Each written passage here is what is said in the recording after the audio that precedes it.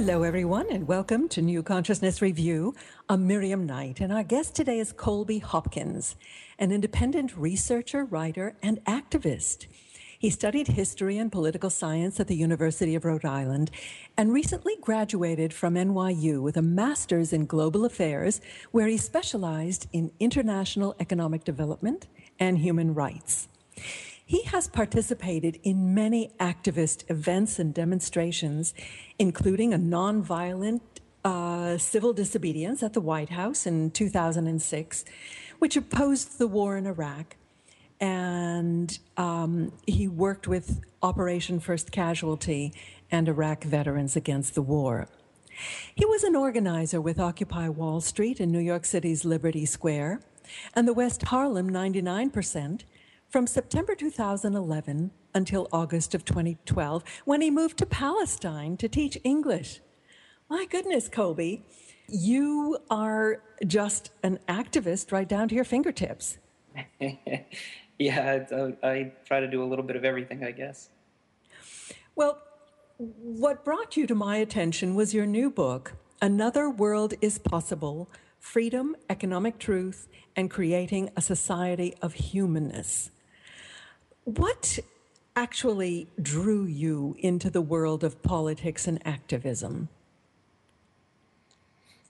I think it's something that's in most people who participate in activism. Is just this, you look at the world around you and you hope to change it, and then it becomes an analysis of where you fit into that, because there's so many people doing so many different types of work, and where do you fit in where you're going to have the greatest impact? That is a short answer, but I'm not sure how widely applicable it is, because many people, kind of wring their hands and say, oh dear, what's going on in the world? And yet they never do anything. There must be, was there anything in your childhood or background that kind of predisposed you to activism? I think for me specifically, I grew up in a house where my mother talked about her participation in activism when she was in college. She grew up in the 60s, and she participated in some activism actually on the University of Rhode Island campus around equality for the black students on campus and things like that. So I grew up listening to those stories, and I actually participated in some local activism around the school system when I was in elementary school. And so I was always sort of thinking in that vein while trying to work and go through college. It was always, what's my role?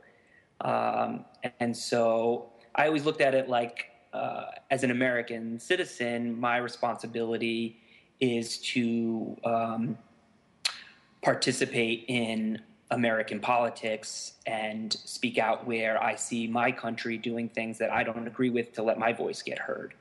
So that's been the main push. And I did take an educational route at one point. I decided that, after having gone through URI and studied political science, I worked in various jobs for several years, and then went into the global affairs program at NYU. Shortly after that, Occupy Wall Street happened, and right from the beginning, I thought this is something I can get behind, because my view on the troubles with the world is always through sort of an economic lens. So that's why that's what brought me to Occupy in particular. Mm-hmm, mm-hmm. Speaking of Occupy, there was such a sense of engagement, I think, by the general public. And we were all watching it so closely and feeling emotionally attached. And then it sort of dissipated. I suppose it's very difficult to keep up a civil disobedience or protest like that for a very long time. But did it morph? What happened to it? Yeah, I think morph might be a good word for it. Some people stayed along and continued along the same lines as far as the the protesting of Wall Street in New York City and in various cities around the country. A lot of people sort of broke off into issues that they were specifically passionate about. I think a lot of people worked with what was called Occupy Sandy, because Hurricane Sandy hit New York and there was an immediate need to help the recovery efforts there. And a lot of people found their way into the environmental movement because of the Keystone Pipeline and then the fracking efforts in and around New York. So a lot of people moved into those, but there's still a lot of Occupy-related activities going on, and people kind of fall in where they see the most fit. Indeed. I just got a book for review called Occupy Spirituality. So, I guess it's kind of a focus for the personal urge to make the world a better place in whatever area really appeals to you. So I guess the Occupy Wall Street was just a catalyst or that ignited or gave people permission to get active. And this is what your book is all about, isn't it? Yeah, that's correct. I think the part of Occupy Wall Street that really touched a lot of people, especially those who engaged in Occupy activities, was the participation element of it. Because on one hand, it was presented in the media as a very sort of polarized leftist engagement, but people who were there and participated knew that that's not really the case. It was much more of an effort to find ways to include everyone's voices and find common solutions, no matter where you fit on the political spectrum or how you identified. So that's what I took from Occupy as far as what I put into the book, because I think it correlates a lot with how people really would like to function. Mm-hmm. Well, let's set the foundation for this discussion by giving us a sense of what you believe freedom is. Well, I think freedom means different things to different people, and ultimately, I think if we live in a society, which we do, what one person does impacts other people. So we have this notion of freedom in academia, and I think sort of in mainstream political thought, which is freedom means freedom from government. It means freedom from oppression of government. You have the rights to property, and then certain rights like those laid out in the United States in the Bill of Rights. And there's this relationship with the government and the people where the government is in place to protect those freedoms. But what's missing from that is largely what one person or institution does and its impacts on other people. Mm. So not that that's totally excluded. Of course, we have laws that protect us and things like that. But in the larger analysis, freedom takes on this notion of the right to gain unlimited amounts of property. And there's a lot of discussion on how that doesn't really matter because it doesn't impact other people because we can grow so much wealth and gain so much wealth. So everybody can get a piece of the pie kind of thing. Mm-hmm. Growing the pie, yeah. I'm sorry? Growing the pie, that right. The world is not a zero-sum game. Right. And so I take a different approach, which is that, what one person or one institution does can impact others. Not based on a zero-sum game so much, but based on the interaction between economics and politics, and the fact that yes, we can grow wealth, but it's also it's not as cut and dry as the zero-sum game analysis. In other words, well, you do mention in your book that the true costs of our economic activities are very rarely taken into account, particularly the social and the environmental costs. Right. And that's where the zero-sum game really doesn't meet the actual reality that we live in. So, yes, we can gain wealth in the way that we measure it, in this dollar value, and it looks good because we're not factoring in a lot of the negative impacts that happen from creating that wealth. And I think the environment is the biggest example, because we extract and we use resources at such an unsustainable rate, and that has negative impacts for a great number of people outside the economic interaction. Mm-hmm. Well, let's get back to this notion of creating wealth. The cards seem to be stacked in favor of big business. How does that impact the rest of us? Yeah, certainly the cards are stacked in favor of big business, and I think that has an impact on everyone's freedom, because it allows people to manipulate the political sphere as well as the economic sphere, which then in turn has more influence and sometimes even takes over the decision-making process and removes self-determination from individual people of lower economic standings. Well, it's not just the lower economic rungs of the ladder, but it's all of us. It's the entire middle class, because when you consider the manipulation of the media, for example, information is power, and our information is greatly distorted, I would say, whether it's from the right wing or from the left wing press. Fox News, MSNBC, you get kind of a polarization that is imposed upon your thinking that is very difficult to get beyond. And this is one of the things I want you to speak to, Colby. How do we start seeing the other side, the other opinions, as being valid, as being part of our freedom, and then getting beyond that to where we can connect?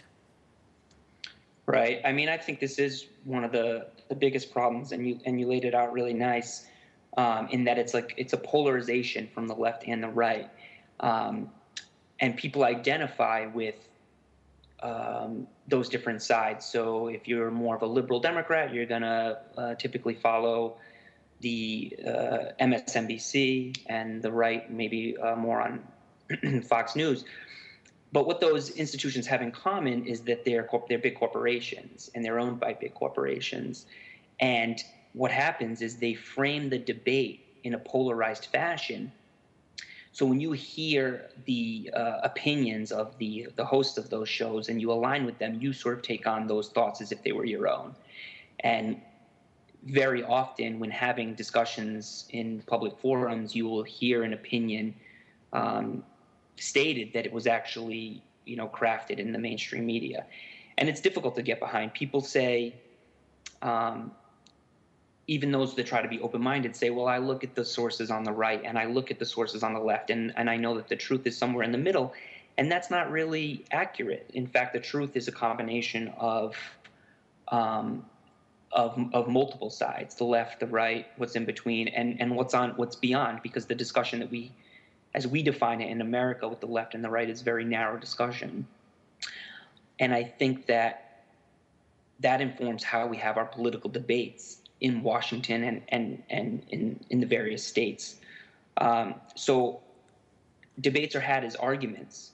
There's an opinion. I mean, there's an issue to be dealt with, and people argue back and forth rather than look for the common solutions and how we can find methods that please most people. And I think that's possible if we were having the discussion the right way. Well, the other thing that I've noticed is that debates are often presented as a choice between two alternatives. And, Right. Other alternatives don't even come into the discussion. For example, at present, we're having these debates about Syria and about whether to go in and bomb the heck out of them. Right. And it never occurs to those having the debate that maybe there is a third alternative. Maybe instead of using the bombs to kill people, we can use the money that we would be spending on that to actually help the refugees, to change the economics of the country. That's correct. If we were interested in the humanitarian aspects, that's exactly how we would use our money, is to help support the refugees and to help take Syrian refugees into the United States. And this is the same situation we found ourselves in with Iraq. There wasn't that discussion, and we didn't really put in a large effort into helping the Iraq refugees, which we were largely responsible for. And on a broader scale, what you just said highlights the similarities between what we consider the left and the right in the United States. Can you expand upon that? Yeah. Well, for example, taking the Iraq War and the current discussion on Syria, you have President Bush representing the right wing in America and President Obama representing the left. And the debate is largely the same and very narrow, just as you highlighted. So we're not talking about the third option of diplomacy and humanitarian aid, because the debate is framed as, do we go in or do we not go in, as if those are the only options. Mm-hmm. And this is how these debates typically are presented, whether it's the left or the right. Sure. Now, the tagline of your book is creating a society of humanness. What do you mean by humanness? So the idea of humanness, as how I lay it out, is all that it is to be human. So anything that can be human, it sort of falls under this broad concept. And the reason I've present it that way is because so many of our policies and our thought processes are based on this narrow definition of human nature, which is rational, self-interested, and competitive. And those things are part of what it means to be human, but we're also irrational, compassionate, and cooperative. And we're impacted by things like, society and civilization and education and morality and all these different things that inform our decisions. Mm-hmm. Yet we base our policy on such a narrow definition. Mm-hmm. I know you gave the example in your book of the debate about the right to life. And you said that when you actually spoke with people, you found that their opinions really were quite close together, that the gap that separated them was very small. And how would you go about creating an environment where people could actually discover that? Right. Well, this is the thing that I really identified with at Occupy Wall Street, which was, and it sort of encountered what we were discussing about the media frame debate, is how do you have these open public discussions with people where you can really get into the human elements, which are not black and white polarizations. They're very detailed and very nuanced. And we could use any example from our social debates. The right to life is one that I outlined in the book. But it's basically about getting people together and talking and finding what's really important to each other, and then having a common solution. And the reason I use the right to life in the book is because it's such an emotional issue that people are very passionate about, because you're talking about life and death. And, when people are, in all aspects of American society, are interested in preserving life. So if we're trying to get beyond the polarization, that kind of discussion would be about how do we go about. You talk about setting up these sort of forums. What do you call them? Town meetings or GEs or something, GFs? What was it? Yeah, there's. I mean, I'm sure there's different names for them, but a lot of towns have town hall meetings, which are presented in a terrible way in the media. But we called them at Occupy Wall Street. We called them General Assemblies. Mm-hmm. But basically, it's public discussions. And what we did in Liberty Square was we tried to help create processes to facilitate them in a way that gave everybody a voice. So rather than have... Do you think this is something that needs to be face-to-face, or can it be done via the internet? I think the internet and other communications technologies are good tools to help assist these type of things over long distances. What I argue in the book is that proximity is relevant, and that you're more invested in the place that you live or work.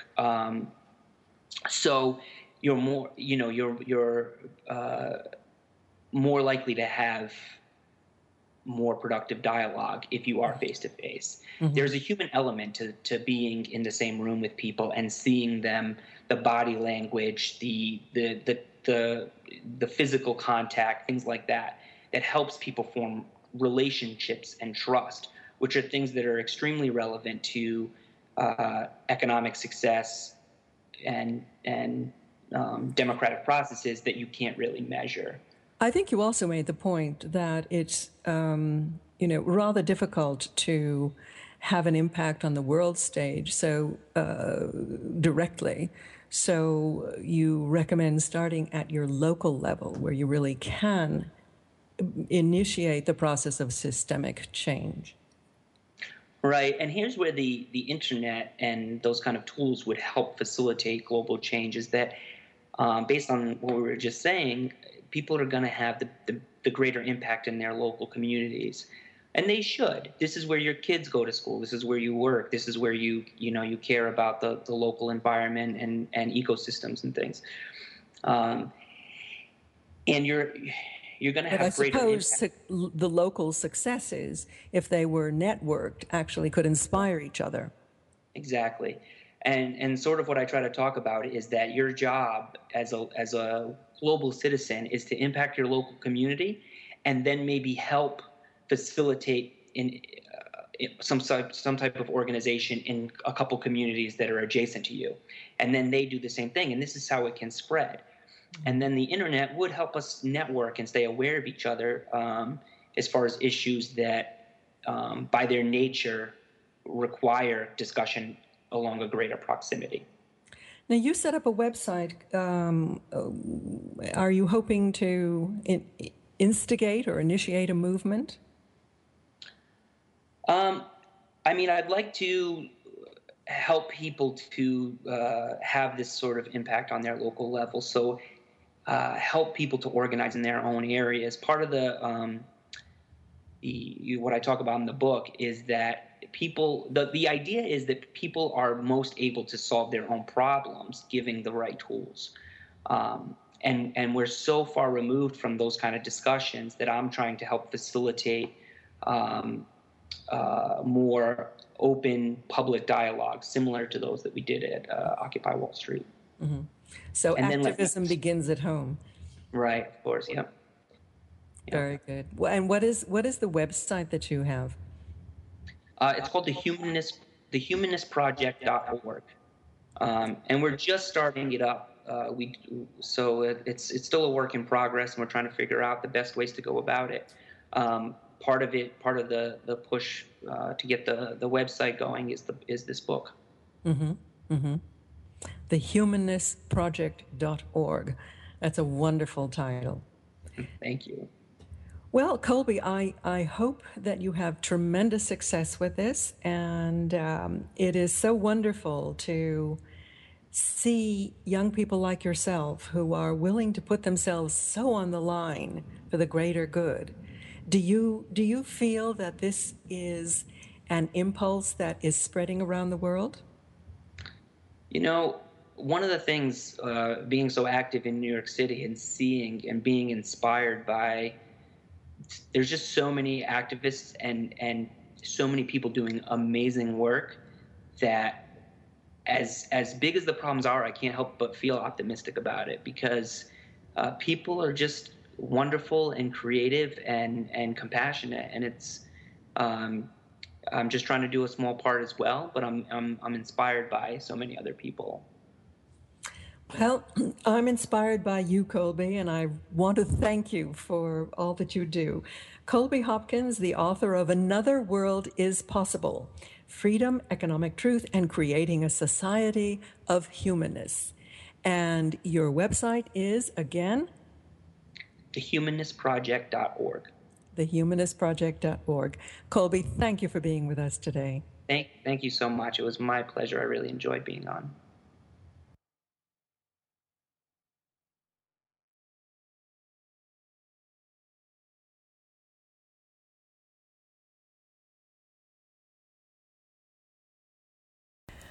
And now, for a change of pace, I'd like to bring you some mini interviews that I conducted when I was doing a walkabout at the International New Age Trade Show in Denver. There were so many exhibitors from all around the world that I can only give you a tiny taste of what it felt like to wander through the aisles. So here we go. I'm speaking to the very glamorous and delightful Françoise Netter. She's the author of Movement for the Mind, Dance that Awakens Healing, Inspiration, and Wisdom. Françoise, tell us, how did you come to be doing this work? That's a great question. I became a dancer at the age of 21 when I was in Israel. I had seen my first modern dance company, and I thought, I'm going to do this. And it was pretty remarkable, because at 21 you don't become a dancer, you stop being a dancer. But all of my life I knew that I was here on the planet to serve through my creativity. And when I discovered dance, I knew that I could serve and help others. So I discovered, after becoming a dancer, I discovered dance therapy. And I thought, this is the perfect integration of creativity and serving and helping others. So I have pioneered this work that I now call Movement for the Mind for the last 35 years. And I have worked with corporate executives, graduate students in the MBA program at Stanford, thousands and thousands of sexual assault and incest survivors, and every walk of life. I now work with educators so that they can integrate the kinesthetic awareness and the wisdom of the body and integrate it in their lives. So this is kind of like psychology through movement. It is that, but it's even more. What I have found in my research in the last 35 years is that we have become so left-brained. We segment everything. When we work with our spirituality, we go to church or we meditate. When we work with our body, we work out. When we work with our minds, we read books or we study things. And when we work emotionally, we may go to therapy. So what I have created with Movement for the Mind is a place where you can integrate all of your being, but it's birthed in creativity. So it's birthed with dance, and yet it's techniqueless, so that anyone can do it. And then what I add to it is a theme. That theme could be healing oneself. That theme could be brainstorming. That theme could be discovering a greater sense of stress release. It could be just becoming more grounded and centered.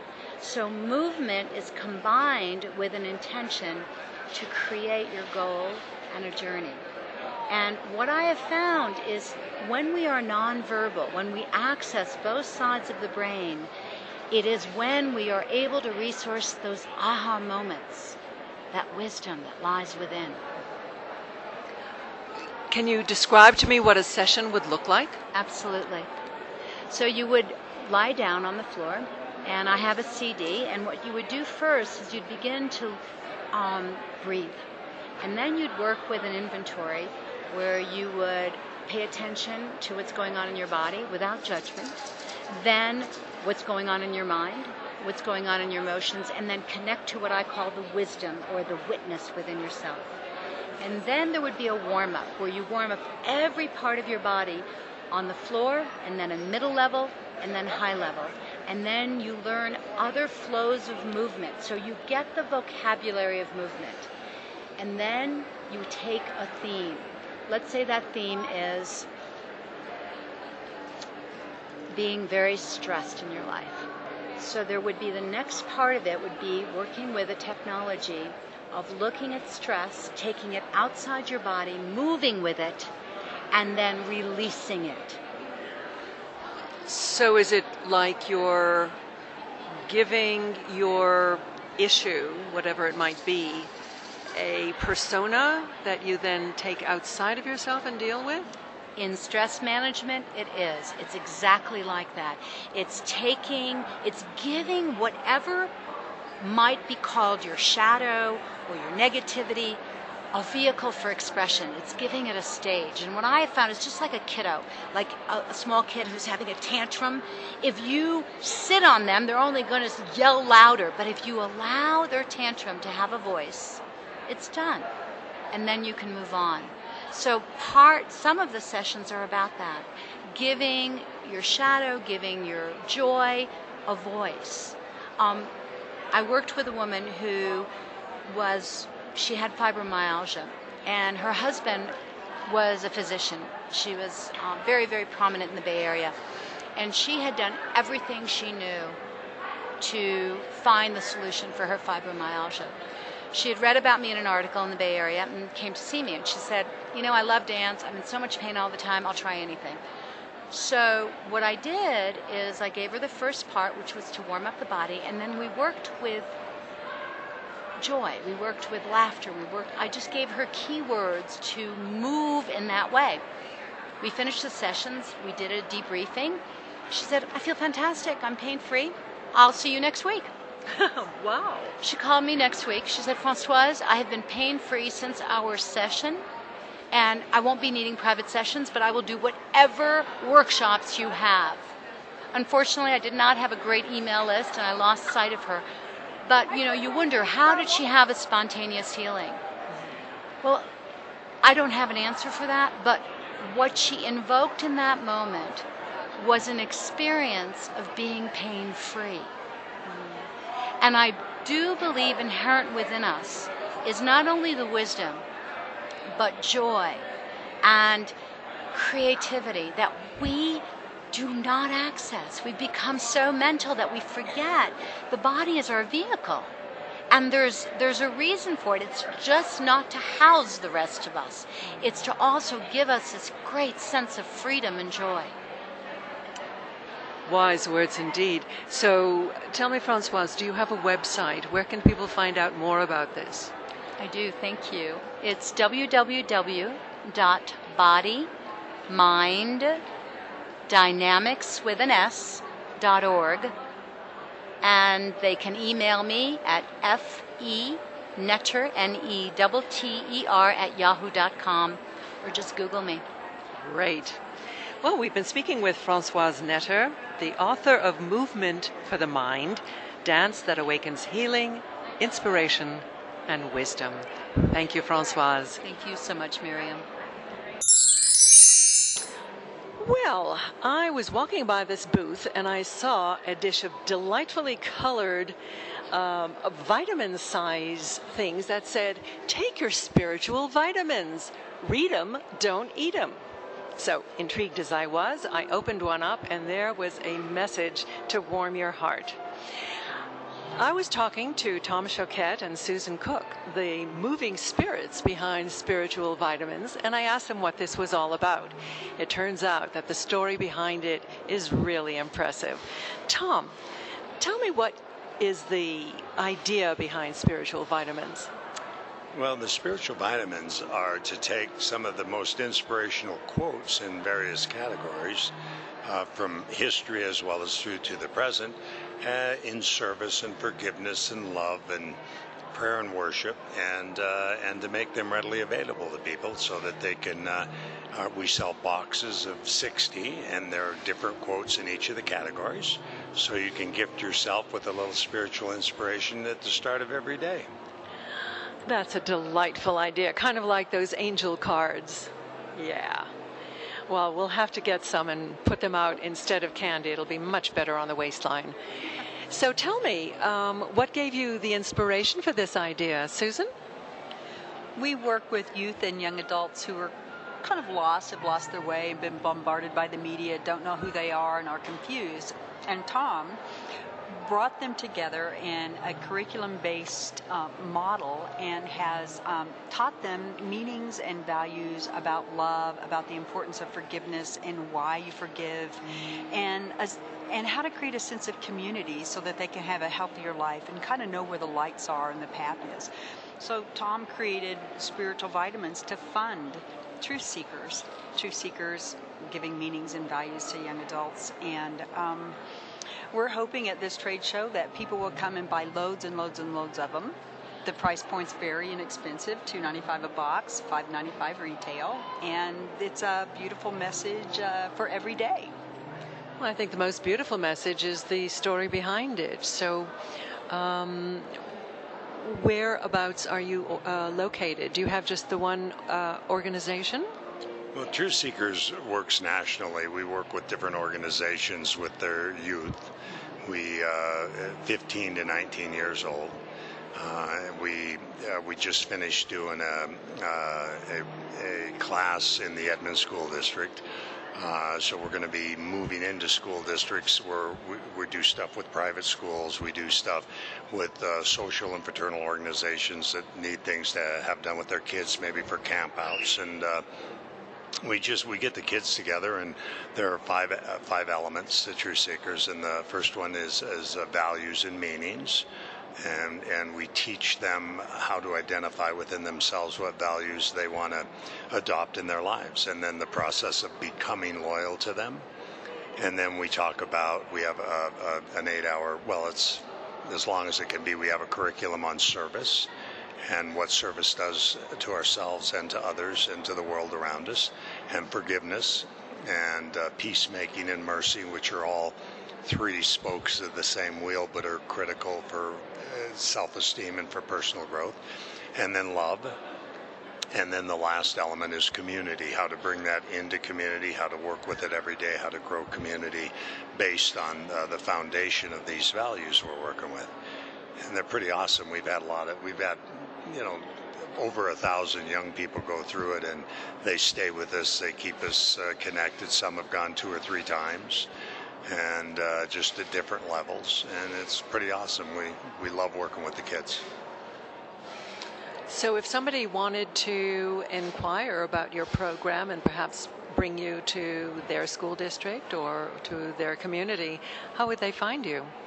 Well, we have a website, and it's truthseekersquest.com. Or is that true or truth? Truth, TruthSeekers, truthseekersquest.com or tsquest.com. And we've got information there, enough information so they could contact us. And the spiritual vitamins were gifted to us as an organization to have a way to fund the programs that we do. A lot of the kids we work with are scholarship because they come from families that don't have the resources. And then so we take care of that, and we train facilitators. We travel around the country and introduce it as well as run the program for different groups. Well, that's a really fascinating story. So if you want to fill up a dish with something that's much sweeter than candy, go to Spiritual Vitamins. And does Spiritual Vitamins itself have a website? It does. Spiritualvitamins.us. Yes. Spiritualvitamins.us because we're in the United States, and .com was already taken. Okay. There's something I want to say about spiritual vitamins. Is spiritual vitamins are created, processed, done in Turkey. We have friends that live in Turkey, and even though it helps us financially, we're fair trade and consciously made. There are Muslim women over there who can't really leave their home to earn a living. We have one woman that rolls the vitamins for us whose husband is very sick and they need the money. Another woman who rolls our vitamins whose husband died and she's alone. So they get around and sit in a living room and they roll these vitamins together. They earn a living far more than the fair trade wage, and we help them, they help us, and it's kind of like a sisterhood, and we're grateful to have them. So I think people need to know that this is a labor of love and service. Well, Susan Cook and Tom Choquette, it's been such a pleasure speaking with you and, seeing two people who truly walk their talk. Thank you for what you do in the world. Thank you, Miriam. We appreciate that.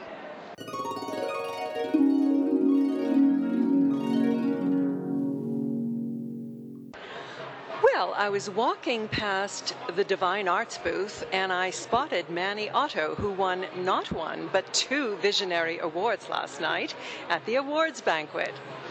And I was looking across his display and he has some fascinating books. Manny, tell me, what is the spirit, what is the guiding light of Divine Arts Publishing? Well, we're celebrating the sacred in everyday life is our tagline and our motto, and really what the ethos that drives us in creating these books.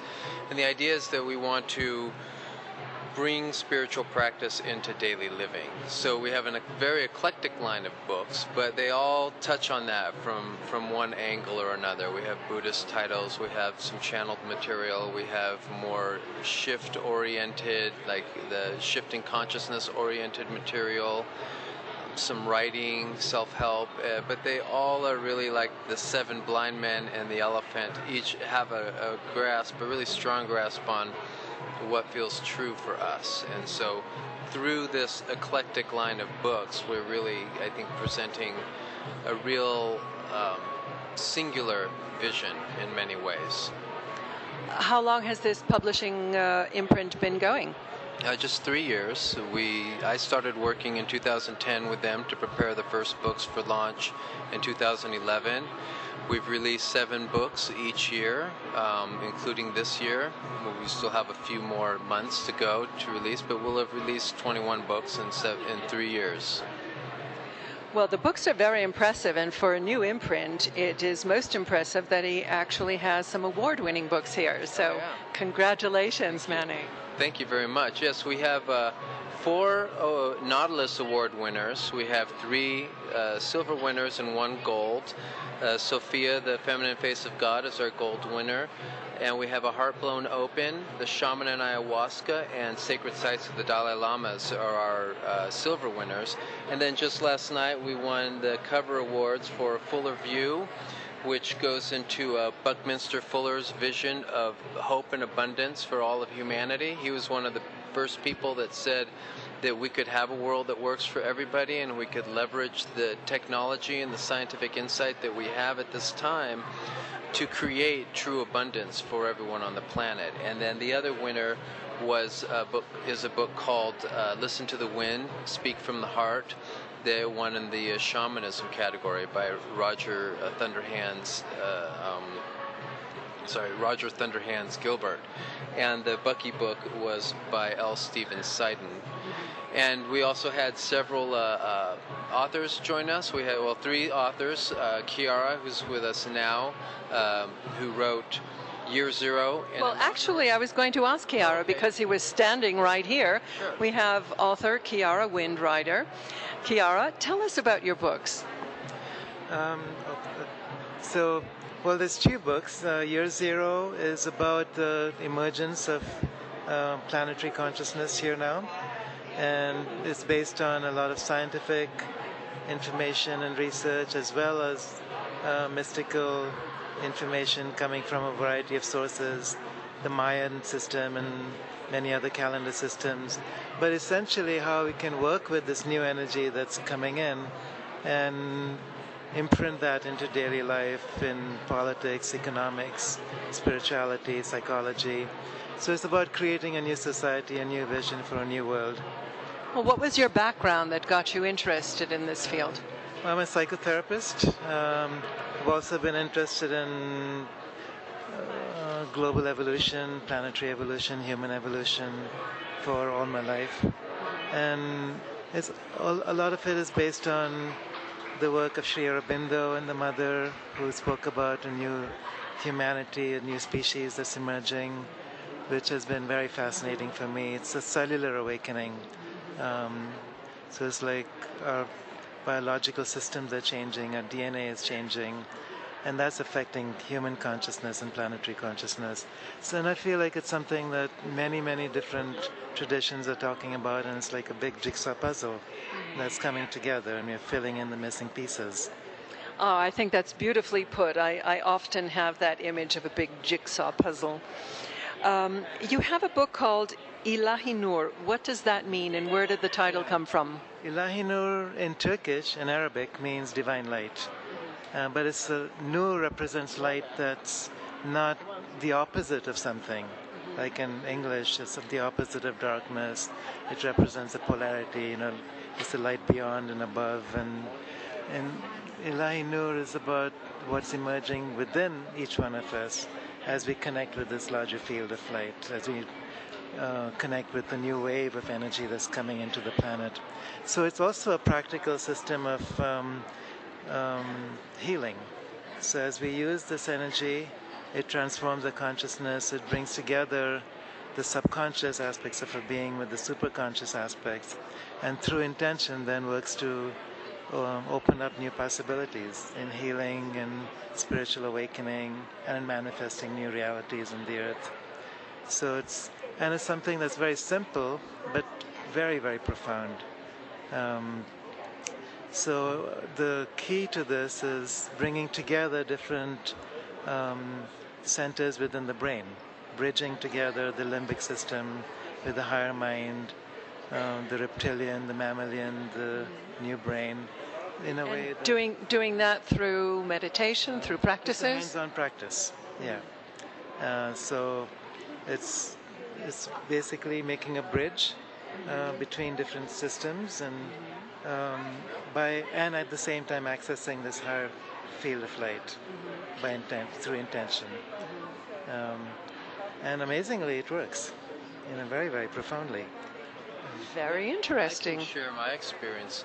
So my experience with Ilahi Nur was really just a feeling that I should work with and support Chiara in bringing his work out into the world. I had worked with the company Divine Arts internally and with Chiara to bring these books forward without actually ever having experienced Ilahi Nur directly. And then when I did experience Ilahi Nur directly, after the books had been released and after I'd met Chiara in person for the first time 6 months ago, I think it was around 6 months ago, and he worked with me with the Ilahi Nur energy, I had the most vivid dreams. And I don't remember a lot of my dreams, and I know there's a consistency in my dream experience and my sleep experience. And it was like a big splash had occurred in my subconscious, and I was just getting the ripples of these for weeks. This isn't a practice for the point of making a dream life wild. It's a practice to do exactly what he just said, but my dream life was rippling in reaction to it.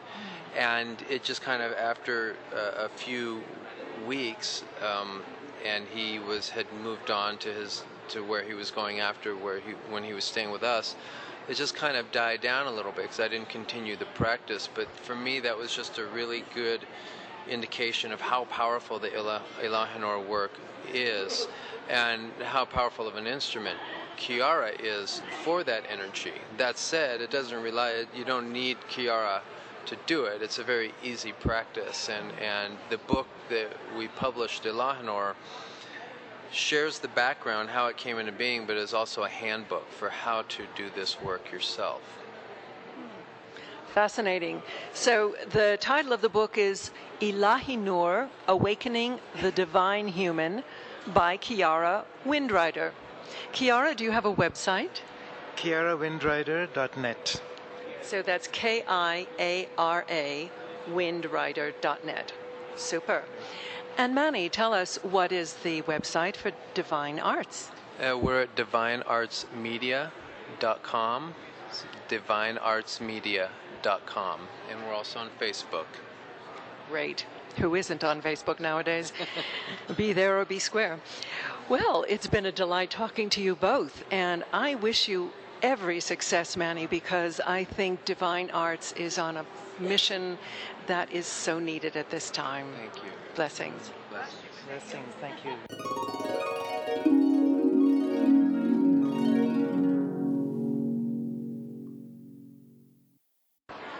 I'm speaking to Deborah Thunderbeat. She is a pioneer in sound healing and a multi-award winner. In addition to that, she's just come out with a new book called Look Up. Deborah, how nice for you to spare the time to talk with me. Hello, how are you doing today? Tell me about what you do and how you came to do it. Well, I've been a musician all my life, and I was always fascinated with sound and how it affects people. Mm-hmm. And I'm always been very spiritual all my life. So I've been using color light sounds since the early 90s, before even anybody heard of sound, healing. So I've been writing a lot of activational CDs with chakras, and basically I just got a new CD out for 12 DNA activational strands. And what's it called? It's called DNA Activation CD. It's the next step to a continuous ascension. It's the next step for us. Chakras are very important. We should have them balanced, and the DNA we have 12 strands of DNA, and 2 strands are activated, and the other 10 are dormant. And scientists think that the other 10 are junk DNA, and it's not. It's our consciousness, our clairvoyance, our ESP, our intuition. It's our next step of expansion of awareness. So. And how did you come to understand the nature of these strands? Having my 22 DNA activation done in 2004. Totally, all the Golden Lake codes have opened me up to the awareness, and then I just really pretty much channel in a lot of my music. I have a CD, for instance, called Cosmic Dream. I channel in the star systems that come in from Sirius, Orion, Nibiru. I'm very connected there, and they've actually, I work with my spirit guides, and they said, it's time to do the DNA activation CD. And it's the next step for people to awaken on the planet Earth. And what does it feel like when you're connecting with your guides? One. They're like my buddies, I have many guides. I have many angel guides. And, did you ever go through a stage where you were wondering if you're going crazy, if this is really happening? Never. You always had a knowing? Mm-hmm, a knowing. I knew, I remember at 8 years old, I knew me and my father were in a past life together. How I knew about past lives, I just knew. Mm-hmm. And eventually I had it proven that it was right, that was true, and things, it's a long story, and at 8 years old, he would doodle Native American Indian chiefs, and I looked at it one day and I said, we went a past life together as Native Americans, and he was the chief and I was his son. I even said that as a female. And then I had an Akashic record reading about 10 years later, and I asked the lady, were me and my father in a past life together? Never told her any detail besides that, and she went into detail. She said, yes, you were both the Native American Indians together, and your name, and I was the chief and my father was the son. I had it backwards, but I was right. Mm-hmm. And she said, your name was Chief Thunder Beat, and that's where I got my name from that reading. Interesting. And, yes, and that was a 500 years old. They said I was Chief Thunderbeat, and I had a chief come to me and double prove that. So, for all the people that are aware, and I'm really excited actually about my new book. It's called Look Up: My Encounters with ETs and Angels. And my guide said it was not safe or right timing to put this out till this year. And it's actually a story with me and my mother. I was 4 years old, playing in the driveway, broad daylight, and a ship came over and took me up in this like invisible tube. And my mother came running out the door of the house and after me, and they brought her up too. So ever since then, we've had contact with these very benevolent golden beings of light that have been coming through our whole life. Mm-hmm. And this is what the story is all about. And they're positive beings. They've been here and they've been helping us. And they're nothing like the, mean grays with the big eyes. They're golden. They're golden light beings, and they're connected with Jesus. So, and it's a beautiful, loving story. So, and the title is Look Up. Yeah. And what's your website, Deborah? Thunderbeat.com. I hope you enjoyed our little romp through INATS. Until next week, I'm Miriam Knight for New Consciousness Review. Thank you for listening. Goodbye.